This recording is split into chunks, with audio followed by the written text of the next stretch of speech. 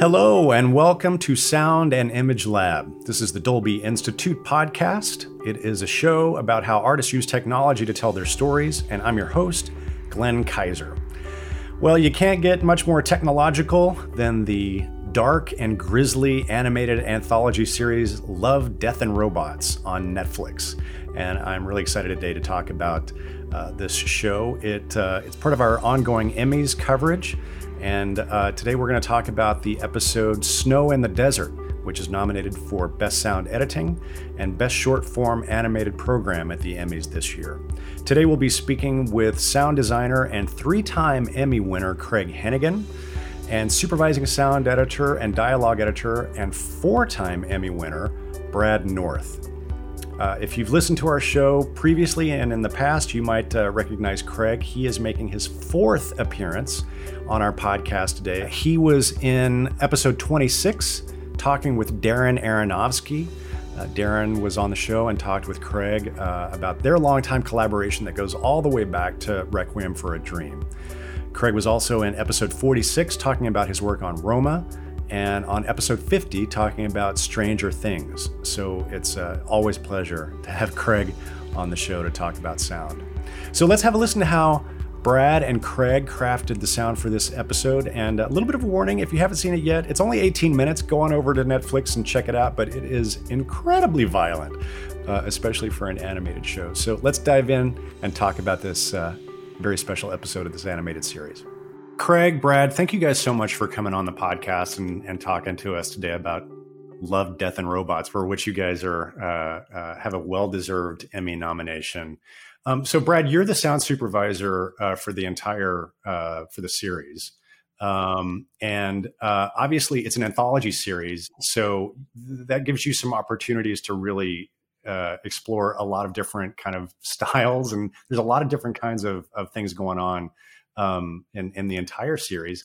Obviously, you brought Craig in to do some sound design on this particular episode. How do you two work together, and how do you figure out, like, oh, I think I want to bring Craig in on this one? Yeah. Well, Craig and I have been working together for, 3 or 4 years now. And to be honest with you, when I'm watching these things down, I'm thinking about who can help out on this one, whether it's Craig or Harry or some of the other guys, or sometimes I'll do it myself. I did that quite a bit in season 1. Yeah, I don't know. I just kind of keep it in mind because I've been working with Craig for a while. I've been working with Harry for a long time and some of these other guys. So I don't know. Sometimes it just fits, and sometimes, they can do a pass and then I'll do the rest of it. It's just kind of, like you said, it's an anthology. They all come with their own things.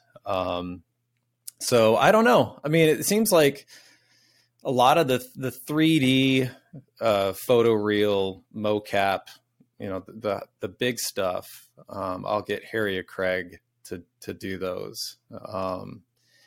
And I mean, it's worked out.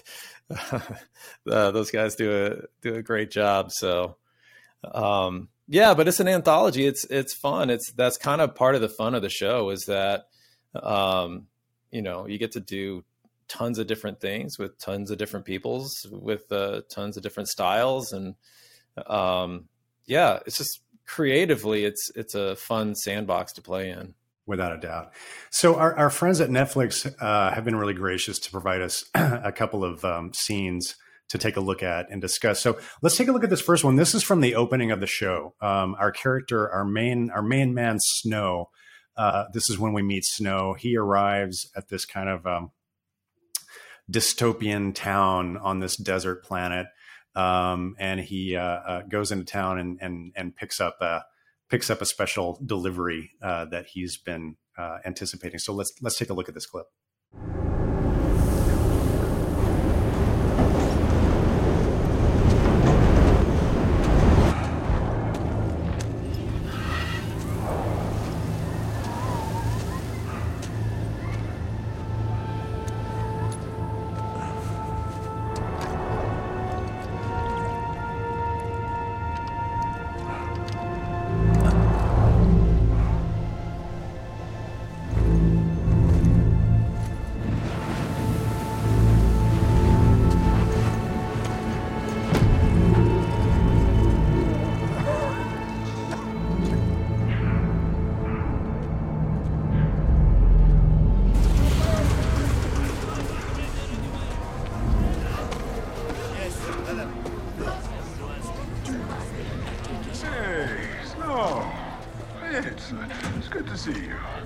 Did they come in? It's getting harder and harder to bring the real stuff in from Earth. It's getting expensive. Maybe I could interest you into some synthetic analogs. Maybe you should shut the fuck up and give me my stuff.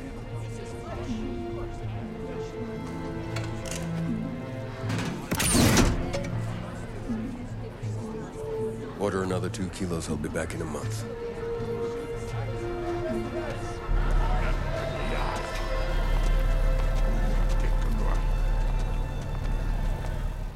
So, obviously this is from the very beginning of the show. I always love kind of talking about these opening sequences because this is when you establish the rules of the world and you kind of explain kind of what this space is and talk about your approach to building the sonics for this the acoustic environment for this opening sequence. Yeah, I mean, look, that opening shot's an iconic sort of, riff on an iconic shot, right? And so sonically, we just wanted to make it like you right into this world of heat and desert, and it's a little, it's obviously got tinges of Blade Runner, it's got tinges of other cyberpunk or steampunk sort of feeling to it. So our thing, and somewhat of a prehistoric vibe to it in terms of the vulture-y looking creatures that are flying around. So really it was about finding some, lack of a better description, some winds and some tonal winds and some sort of zombie winds and sort of like spooky winds, if you want to use those sort of type of words of descriptive nature, to sort of set up the sort of first opening feeling of it, right? And then contrasting that with going into sort of the sort of cyber village, before he gets to the bar, he walks through to get his little package there, and it's kind of this sort of like flea market sort of steampunk flea market, so to speak. And then so we did a lot of cool sounds in that thing. I did a lot of ambient mechanical and clanging and reverb type metal stuff, and then Brad sort of came up with some different crowd languages that he can sort of speak to, that just sort of set up this whole like world of like, there's not a lot of dialogue initially, right? So you're just sort of like trying to take it all in. So that was kind of the beginning of it. And a lot of it is just trying to keep up with the visuals, like in terms of, if it's an awesome visual, you want the sound to be this kind of a cool sound, and kind of a, an edgy or just something that's got some sort of texture to it. Yeah, I'm glad you brought that up. Or you mentioned just keeping up with the visuals. It's animated, but to call it photorealistic, I think doesn't even really do it justice. Like this is hyper amazing, detailed, super finessed animation. Obviously, that hands you guys a challenge to like the sounds gotta step up and they gotta pop. They gotta step up. They gotta have color to it. They gotta have depth. They gotta have all these things. And that's, I think, what Brad and I always go into all these little the Love, Death and Robots animated things is dynamics and contrast and using sounds and then taking everything out. And this is a perfect example. This episode has a lot of that dynamic of heavy and then quiet and setting up different things, and that's something that visually is there. And when it's there visually, that just allows us sonically to be able to really latch onto it. I think one of the things that works out really well that Craig hit perfectly was, trying to sell the dryness of it too. The dry winds, you can hear the sand and lots of rocks and stuff like that. So that was good to establish. And then once we get to the flea market, again, kind of an iconic type of thing going through this market on a different planet. And, Craig filled it up with lots of fun stuff. And, we actually were able to do loop group on this one. And we kind of made up some different languages and stuff, like a la Star Wars or something like that, because it does have a bit of a Star Wars-y sort of vibe too. It has it kind of has a Mos Eisley feel to it, right? This particular, right, yeah. So we did some, lots of wild track of just kind of gibberish and kind of found some of the cooler, interesting stuff. And then, we wanted to try to do something cool with the guy who was selling them the strawberries. And I was messing around with it, and it was just going too much. And honestly, what worked out was not really treating his voice, but actually just putting him in the picture, like you said, following what the visuals are doing. So he's sitting behind glass. We've got this like steampunky sort of speaker going through it. That did all the heavy lifting as far as like making it cool and sci-fi. It wasn't making his voice all strange. It was actually the just setting him in the picture was interesting enough. But yeah, it's, you know, like you said, it's kind of establishing textures and following the visuals and stuff. And yeah, I mean, as far as the photorealistic stuff is concerned, you know,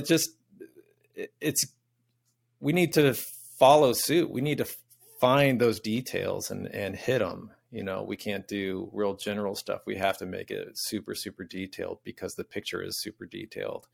And, you know, we've all seen this picture, great picture, somehow does something with your ear too. And it makes it richer sound wise to see something like that and to be able to hear it. The visuals help a ton too. So it's definitely a handshake sort of thing between sound and visuals. It's really true. When you said that, it just reminded me, like back in the old days when we used to mix a movie, and then Craig, you probably remember this. Like at the end of the process, you'd get actually color corrected. You'd get an answer print, right? And you'd see the final color corrected movie, and suddenly the whole thing sounded much better too, right? All the stuff that you stressed about, you know, like that I would like, anguish, that's not quite the right sound or whatever. Then you watch it, you're like, oh yeah, it's great, it works. But what am I staying up at night for and stuff? For sure, it's yeah. But a lot of that is, I mean, obviously, you know, I think people forget because it does sit so naturally that, you know, animation. You know, you got the voices, but you guys are responsible for everything else, right? Except the voices. Well, obviously, you're right. With no production track, yeah. I mean, it's literally from the ground up, which is why animation is so fun, right? And especially things like this that, you know, it's the world is your sort of oyster to a certain degree, right? You can, you know, you got to follow visuals and you got to sort of follow story, which is always ultimately story is the biggest point of it all. But within that framework, there is, you know, tons and tons of opportunities for sonic details and little things and stuff that you might not even hear on the first watch, but if you watch it the next time through, you know, and the voice that Brad was talking about, I think that's awesome because I always like creatures because us sound designers want to do that. Oh, I got to make this guy's voice all screwed up and messed up. And then no one could because he's an alien and no one could understand him. And then it's inevitably like you send it back to them and they're like, we can't understand what he's saying. Yeah, but it sounds rad. No, doesn't it? You know?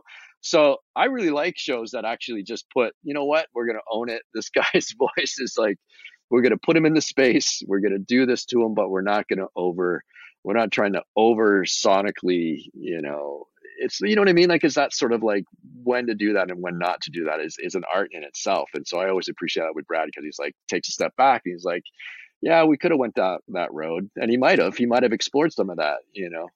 It wasn't from a lack of trying. You know, I tried a bunch of different things and found some cool stuff, but, you know, it just doesn't fit. Sometimes it's like Craig said earlier, you just kind of have to trust yourself. And, it's just like making it all warbly and gurgly and making him sound like a crazy creature. It didn't fit. It didn't fit the guy's personality. It didn't fit what you were seeing. It didn't fit so you just kind of put him in the space. There was a little bit of something on it, but not much. And it's just more, you just put him in the space and it worked. Yeah, no, it definitely did. So shortly after that particular scene, we end up in the bar, and we find out some interesting things about Snow. He's wanted, shall we say? He's very popular. He's a very popular man. Our Snow. Yeah. So he's like you, Glenn. He's like you, Glenn. So he's accosted by these bounty hunters. There's a fight. He loses a hand. Let's take a look at this clip. I said I challenged you. Everyone here heard it.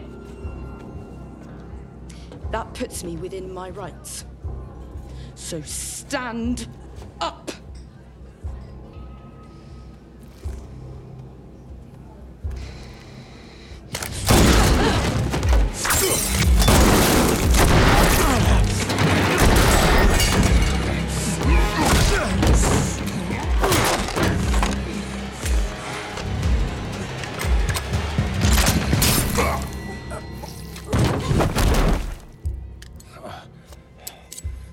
I mean you no harm, unless harm is meant. So one of the things I love about this is I think I kind of got lulled into like, oh, it's animated. This is this is going to be. I wasn't expecting it to be quite as graphic and violent as it is. When I realized, oh my God, they shot his hand off. Snow really gets the shit kicked out of him in this episode. Talk to me about this particular sequence and the approach to putting it together. One thing that's great about this was the animation and the performances from the actors. The first bounty hunter, she's so great, like just expressive, and the way that the mocap and the animators were able to catch all the features and the way that she delivers it, she's great. So like, again, sometimes the stuff's in good shape when it's handed off to us. So that helps. And yeah, we just wanted it to sound like, the setting needs to sound, like earlier on, kind of gritty, kind of dirty, make it sound like a different world. So yeah, I mean, just establishing the feel of the bar, and then just the performances from the actors were just so great. And then as far as all the crazy huge shots and sound design, I'll let Craig get into that. Oh yeah, I mean it's just the OK Corral, right? It's the showdown, and you can't bring a gun to a gunfight. You got to bring a cannon, and that's the sort of aesthetic for Love, Death and Robots, especially these ones, right? So it's really fun putting those kind of weapons together because it's a lot of mechanics and it's a lot of thinking about other sounds. Yeah, I mean, could I just have used gunshots but there's like cannons and there's explosions and there's grenades. There's other things going on there, really percussive kick drum hits. There's other sounds. And then the timing, the important thing is Snow's gun versus the big guy's gun versus the girl's gun, the gore. All those sort of things have to read, and the action's so quick. It's about making it really rhythmical and staccato, and really sort of to the point. And that's kind of the fun challenge, is because you want things to be big and fat, but they don't have a lot of time to live, in their world. So that's where sort of percussion comes in, and we have to be mindful of where these episodes play, right, in terms of sonics and frequencies and stuff like that. So I want to make them as big and fat as possible, but I can't depend on a subwoofer all the time, right? So I got to look at sort of low end. I got to look at low end more in the mid range or the upper lows kind of ideas and stuff, and sort of layering tracks to sort of give you that feeling when you're watching it on headphones or on a laptop or other things. And that's where you just got to kind of design sounds that sort of like fit the character, fit what you're looking at, but also have all these different frequencies to sort of like come across all the different devices that people are watching these shows on, which is a challenge. It's a challenge for everything nowadays, but definitely it's a challenge in these episodes, because you want the same feeling you want to be able to squeeze every single last little frequency, for everybody watching it, not just on a big home system but to your point, you can't just kind of work for the lowest common denominator, also because the visuals are so stunning. And I was able to watch this in Dolby Vision, and it looks spectacular. It's right? rad. So you have to also kind of give it the cinematic treatment. Oh yeah. I mean, I think that's just an aesthetic that I think that's in, as a sound designer, that just has to be in your wheelhouse, right? Like I never even, when I started, I didn't even think about that sort of term. I worked on a lot more film than I do quote unquote television or whatever, but I don't think about the piece that I'm working on, or the project I'm working on, if it's TV or film in that sensibility. I always think about it as a cinematic thing. I always think about it to be the biggest and best that it can kind of be, but it's there visually, like you said, it's all there, and when it's all there, it's much easier. It's easier to sort of get the cool sounds. It's a pretty matter of fact, it's like cool weapons can equal cool sounds. It's pretty simple. But I'm sure at the same time, you also kind of have to think about pacing yourself, because you got an even bigger action sequence coming, right? Right. You can't, put all your chips on the table at this point.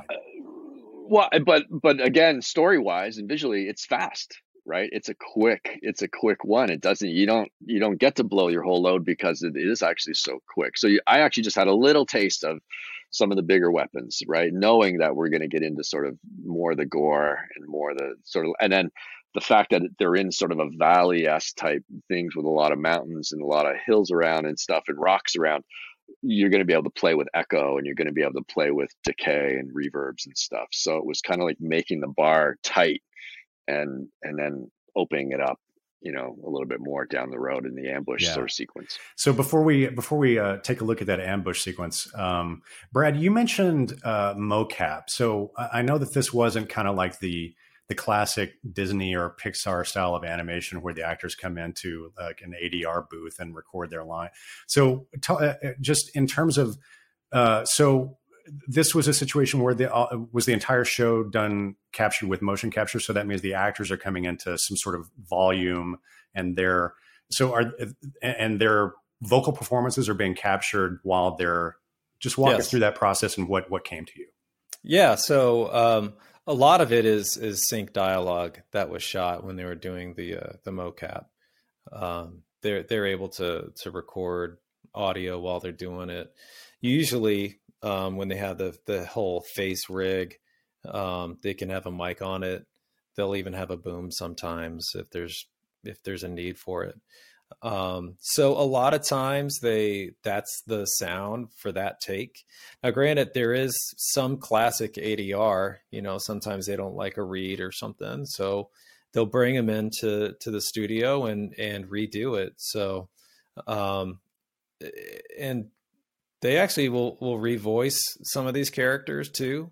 There's a revoice person in this episode. So I would say, I don't know, maybe 3 times out of 4, it's the sync dialogue, and it should match exactly what they shot on the day. But they do swap it out sometimes. Yeah, they'll swap it out for different takes, or they'll bring him in later, or they'll revoice it. So it's kind of all the above. Yeah.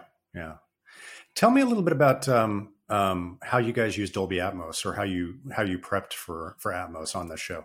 Oh, well, I mean, I cut in Atmos all the time. So my rig here at home, I have a 7.1.4 rig. And I have the Dolby Atmos home, thing, and I can pan everything to my heart's content. So I do. There's not a lot of time mix wise on these, and Chris and Joe who mix the episodes, they don't have a ton of time, and I want them to be thinking about creative choices. I don't really want them to be thinking about panning every single thing if I can take care of it. I mix myself as well. So I feel between Chris and I, who mixes effects, we have a pretty good, handshake deal, and I don't put him in corners or back him into a corner too much in terms of he can always unwind something if he wants.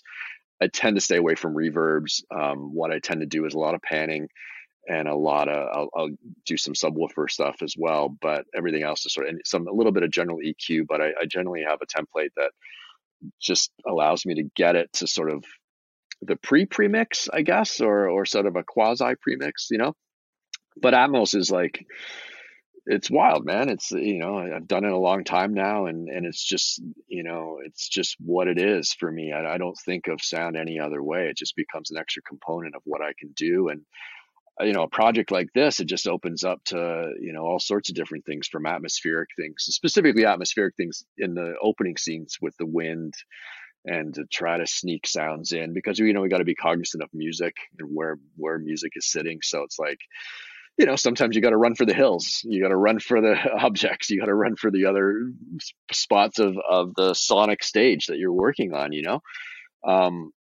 But it really, I start from the ground up in Atmos, and I start to build, and I'm sort of mixing and editing sort of at the same time. So I sort of know where things are going to are going to be. And then I think Joe and Chris just sort of take it to the next level once they get the music in, and once they sort of, see, and it's always great to sort of, hear episodes like this done in Atmos, because it just adds another layer that not everybody gets, obviously, when they're listening to it on their, on a television or on an iPhone or a laptop or something. And it's awesome that Netflix supports Atmos. It's awesome that more and more people are doing it. I wish we could get more time to mix in Atmos. I feel like our budgets don't always reflect the amount of work that us sound folk have to put into things.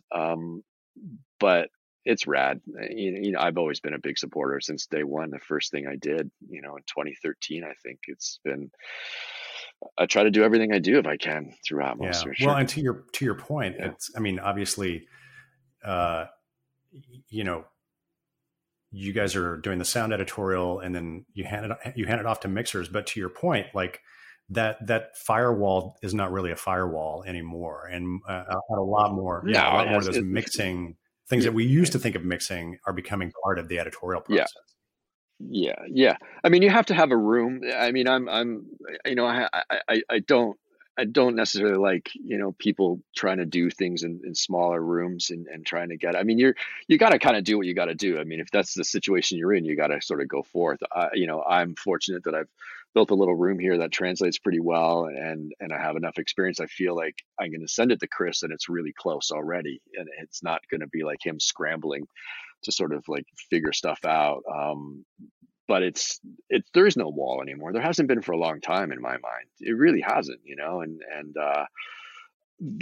but I love mixing on big stages. It's paramount to sort of do mixes in Atmos in a bigger theater, in a bigger stage. It's just, you're just not going to get it as clean, as focused, as detailed. Pick what you want to say about it. That is part of the process that, is as important now more than ever. Even though we are doing so much work in smaller spaces, the philosophy still has to be like, you're doing that work there so that you can actually be really creative and really, go for it in the bigger space. Brad, Craig mentioned the music. I would call this a pretty score forward piece in specific parts, and the music is pretty big. Did you have access to the music track, or at least a rough version of it, while you were building while you were sound editing, or was that kind of like was that an element that came in at the last minute on the mixing stage? No, usually it's pretty close. Our composer Rob Carnes he does a good job getting ahead of everything. All the stuff that when we get the picture and get the guide tracks, usually the music is pretty close, and then we'll get the stems and stuff later for the mix. But the music's in pretty good shape, Rob does a good job. It's probably a really difficult thing for him too, to do so many different styles on this show. But he really does a great job. And speaking of mixing in Atmos, one of the things is mixing the music and peeling it off the screen a little bit. So Joe DeAngelis, our dialogue and music mixer, he likes to pull some of that stuff back, and Atmos helps that as well. It's not just the fun gimmicky type of stuff where you get to pan an airplane or a jet over, or have like a PA on top. That's all fun stuff, but I would say for the most part, mixing in Atmos is more bringing the atmospheres kind of back, pulling the music back just a little off the screen. And it actually works out pretty well in the fold down on the 2-track. Yeah, definitely. Well, before we take a look at this last sequence, which is the big kind of shootout confrontation, the ambush in the desert, there were a couple of sequences that really popped out at me that I wanted to ask you about, just from a sound design and editorial perspective. I love that kind of the narrative thing that gets set up. Like, they don't travel during the daytime because it's too hot on this planet, so they kind of hunkered down, and Snow has what he calls a day tent, which I love the sound of the day tent. Can you talk a little bit about sort of figuring that out and making that work? It's a leather coat. It's just a leather coat. It was so soothing and calming, right? I'm sure. Oh, yeah, you mean yeah, inside? Yeah. Oh, I thought you meant when it actually it forms. Right. Sorry, and I'm sure Foley probably added a few things too, but inside, yeah, no, I mean that's just the contrasted dynamics. Like outside, you're gonna make it heavy and like, wind is beating and sort of low end rumbly wind, so that when you go in and he turns the little thing in the steam, the little steam aura, it's just like that's just contrast and I think I did a version where you heard some of the buffeting outside, but the guys wisely took that stuff out because musically what it was doing and just story wise the sensuality between the two of them and just making it sort of a little dome of silence essentially, right? So Craig, you're right. It was more playing the intimacy and just playing what was kind of around you. Plus, one thing that works really well on this episode is the dynamics, which, we benefited from in sound, but, there's a nice arc of going up and down and up and down. So, we have a big shootout and then we come down and then we've got, a big sequence and then we come down. So usually if stories, have that up and down, then we can follow suit and make it dynamic and play the hot's hot and the cold's cold. So yeah, I think that's one of the reasons why it works. Not only was it just the great sounds, like I agree with you that little air conditioning thing, I don't know what it is, but it does sound soothing. You're right. It's crazy. But it's also the story, and it's coming down and then it's playing the intimacy with just them. So, again, we're following what the picture's doing because it's really great. The pacing of it's really great. So we benefit from that. I mean, he's like a mysterious character, right? And sort of playing into the, and obviously even how they do it visually, where when we're inside the tent, it's blues and it's dark, it's cooler tones and stuff. So, and you don't quite know what's going on. She's trying to figure out what this guy's all about. He's kind of a quiet dude, right? So it's just, it's all those things together sort of make up a nice, mellow day tent adventure. Well, you mentioned intimacy, right? And I think Craig, you brought up Foley. I can't remember maybe since the days of Ralph Bakshi seeing like love making in animation before. Your Foley team must have had a lot of fun with that with that sequence. Yeah. Dawn and Alicia are Foley ladies. No, they do an amazing job. They're really into detail, not only just selecting the right feet and the right props and performing, but it's getting into the real details. So, it's like you said earlier on in animation, you got to start from nothing. So they do a great job filling out the track. So, yeah, let's take a look at this last sequence. This is the big fight, the climactic fight in the desert. Snow again gets the shit kicked out of him. It's called shit in the desert. Snow instead of snow in the desert, you get the shit kicked out. But there's some good reversals. He takes the big guy down, and it's a good fight sequence. And then obviously there's the big reveal, which is that our female character is revealed as a cyborg. So let's take a look at this sequence. Daddy, baby.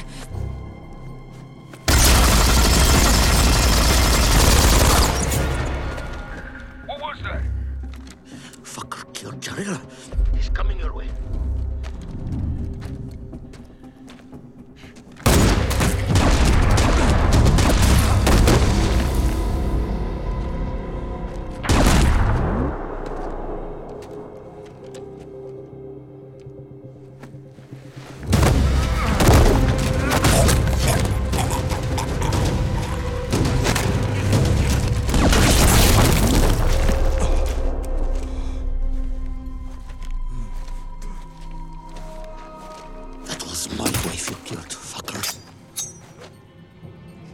Snipped your sack. I'm gonna take my time cutting on the rest.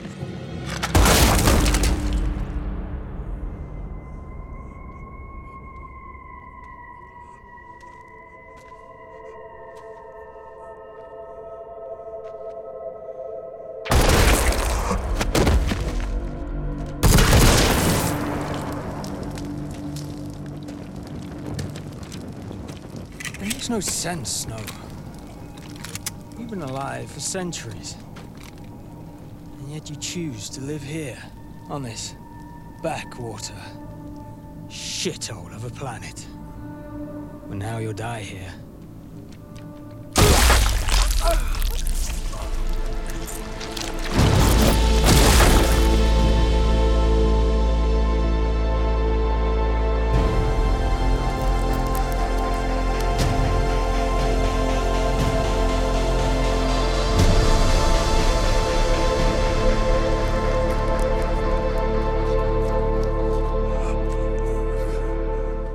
All right. So, Craig, you mentioned on the when we were talking about the earlier sequence, like how mechanical the guns are, and I really enjoyed that. This is not like a kind of a Star Wars laser pew pew sort of approach to the weaponry. So, can you talk a bit about like how you built the weaponry in this particular sequence? Yeah, for sure. It's definitely leaning toward. I mean, the term steampunk is probably overused a little bit, or future weapon, or whatever. It's really nowadays. It's sort of it's looking at what the animation is doing, looking at sort of the world that we've built. It's obviously that sort of cyber mechanical type world. I like retro things. I like stuff from sort of the industrial age. So I'm always looking for rhythmical sort of sounds that kind of can build, that I can use in sort of sequences. And so these guns were very much that world. If they were regular guns, they were like, for the gun cocking and stuff, they were old Winchesters that I've sort of manipulated a certain way or something like that, and then a rhythmical, there's one or two shots of the one bad guy, sort of like, it's literally a machine gun. So I'm thinking it more like, when you look at the streamers and the ricochets, it kind of looks like an old gangster movie a little bit, right? So I'm looking at sort of like, oh, what from the Tommy gun world or the worlds of the sort of like mobsters can I take and sort of manipulate a certain way? There are laser shots in there. There are those sort of sounds. There are manipulated ricochets. There are reverse things. It's sort of a composite of all those sort of things. But it just needed to really rip. It needed to sort of like be that mid-range, had a lot of low end, but it had a real mid-range to it for that guy. So that the bigger guns, which are the single shots, can be contrasted to like just really big percussive sort of single boomers, and then the final thing, the one guy, I think there's the final body who's like just going around and popping everybody, right? He's like single shot. That just needed to have a super awesome sound, strength, a little bit of echo on it, and then just sort of that sort of Western sort of feel of you gotta, he's the bad guy, but you want to make his gun sound like, whoa, what's up with that? So it's got that, it's just got that mechanical sort of feel to it, just if only just to make them cooler sounding, and just sort of like, and there's so many episodes and so many things out there in the world nowadays, right? Of like these sort of types of animated projects or film projects, and you always got to try to find your world, right? You always got to try your find. And then, so many shows out there sound so amazing. And you're like, oh my God, like, 15 years ago or whatever, you'd go see a movie and it's like, it didn't sound that great. But you go see movies nowadays, every movie sounds amazing, right? And every TV show sounds amazing. The bar gets set so what you start looking for, sound designers, are little detail things that sort of can set your things apart. And that's kind of what that Ambush is all about. It's looking at the different weapons, where they are in the story, what's the story that weapon particularly needs to sell, and then sort of going with it from that perspective. That's really interesting. Yeah, it's really well put. And obviously, when we all started off in the industry, there was a big difference between cinema versus television. Oh, I mean, how many times did you hear people, I don't want to work on TV. I don't want to, and it's just like, what, and having that attitude is kind of completely dismissive, right? But, and maybe it was just for a long time, but then, when The Wire started showing up, or Oz, or some of those early HBO shows, and you're like, wait a minute, something's going on here with writing. that's like, and then cut to now, and you're looking at some of the best things are on Netflix, that are, and they have, and then, but they have 8 or 9 episodes to tell it. And then you got something like Love, Death and Robots, which is like an anthology of completely different types of stories, but they're done so well. Each one is done so well and to such a high level. It's amazing. It's kind of, I remember Tim Miller talking about it. He's like, do you remember Heavy Metal Magazine? Do you remember that, right? That's how, when he was sort of talking about this, this anthology thing he was doing, that was one of the references, was like, how wild would it be when you'd open that magazine and there was like completely different weirdo stories, right? That's always been sort of a touchstone for, and those magazines and books were very, very visually, you mentioned Ralph Bakshi. I was a huge Bakshi fan, I mean, God, like, just that stuff comes back because it's in the DNA, I feel, of Love, Death and Robots. That sort of stuff, With the dialogue, we played the space just the same way as Craig described. It's an interesting space to play with. So, it's nice to hear some slap in the valley. If someone's projecting, you can play that color a little bit more. But yeah, I mean, it's the crazy big sounds that Craig makes and playing it in the space. Sometimes that stuff doesn't have to get overthought. I mean, it's just like, it's a futuristic gunfight in a valley. That's gonna sound cool. It lends itself to sounding cool. So, yeah, I mean, I like the guns in that sequence. Yeah, they're crazy. I like the detail of the clickities. I know, the steampunky thing plays well there, and then you also have just the massive cannon laser type of stuff inside of other rifle stuff. So I mean, I thought the gunshots were great. Yeah, it's a fun sequence, and the gore. And gore, lots of gore. It's pretty awesome. So gore, we right? actually had to take some of that out, which was surprising because usually we lean into it, but there was a lot. I kind of went for it too. I was like, because the guys you get into it when the guns get big and everything gets big. You're like, now okay, let's go for the gore, especially the last, her hand. Oh, that was all everything you cut was in there, no doubt. It's awesome. But yeah, there was some other stuff that we had to tone down a little bit. So that's the moment when she gets revealed as a cyborg. Did you guys do anything specific with her in that moment and kind of change the acoustic treatment of her, because now we understand that she's a robot? Yeah, the music changes. It becomes the high stringy sort of stuff, and music took the lead on all that. We didn't do any tricks. We didn't do anything to her voice. We didn't, nothing like that. It was letting the music kind of take the lead on that one. Plus we weren't going to do anything with her voice or anything like that. It doesn't need to be that way. She's, she is part human. We didn't have to do some sort of like, weird treatment to her voice to kind of second, not just a real voice, but an artificial voice. I mean, we tried it. It doesn't work. It wasn't the story. So no, the music took the lead on that one and did a great job.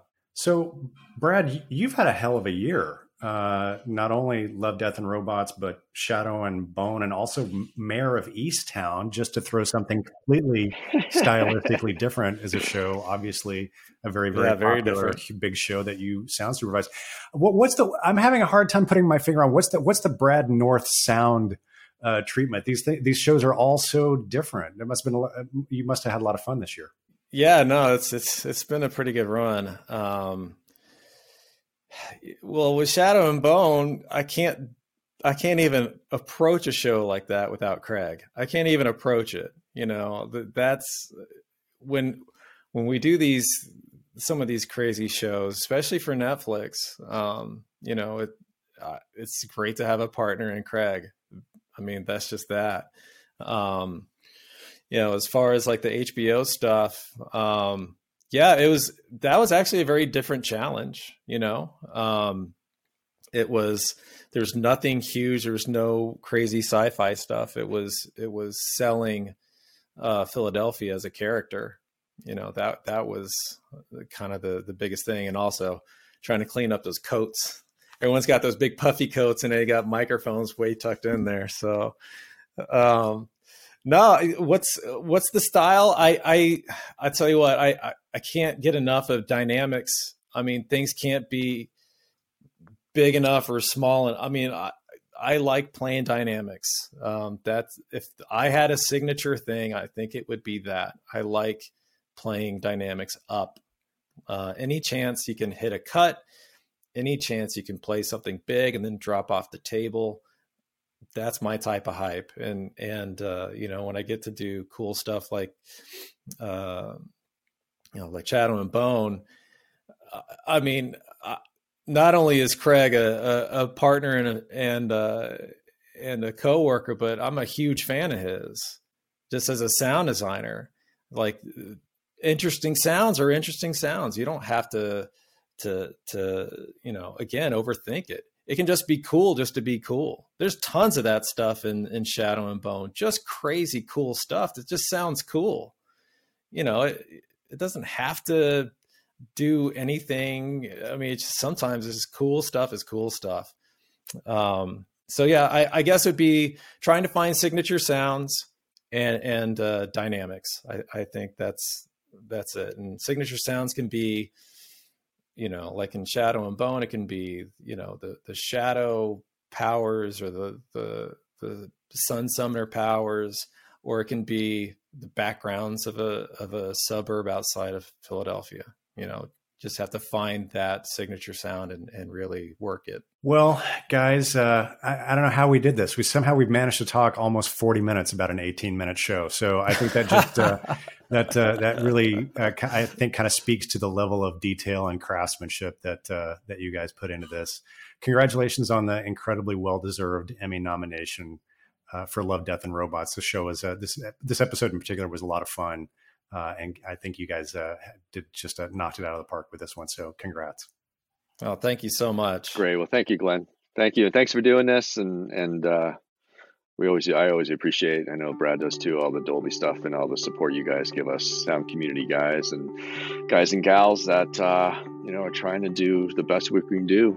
Many thanks to Brad and Craig for joining us today. I'd also like to thank our friends over at Netflix for putting the conversation together and also for providing us with those cool clips to discuss. You can watch Love, Death, and Robots right now on Netflix. The episode that we discussed today, once again, is called Snow in the Desert, but the whole series is super cool. So if you haven't had a chance to check it out, I encourage you to do so. You can find links to the series via our show notes.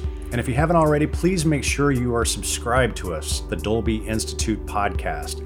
We have a ton of exciting episodes coming up in the next few weeks that you will not want to miss. You can find links to our dedicated podcast feed in the show notes or by searching for Dolby wherever you get your podcasts. And while you're there, please consider leaving us a rating or a review on the Apple Podcasts app. It really helps to raise awareness of our show and helps us continue to grow. Until then, thank you for joining us. This is the Sound and Image Lab, the Dolby Institute podcast. I'm your host, Glenn Kaiser. Our producer and editor is Michael Coleman. Our executive producers are Amanda Schneider and Jack Ferry, with production support by Taylor Hines. Thanks for listening.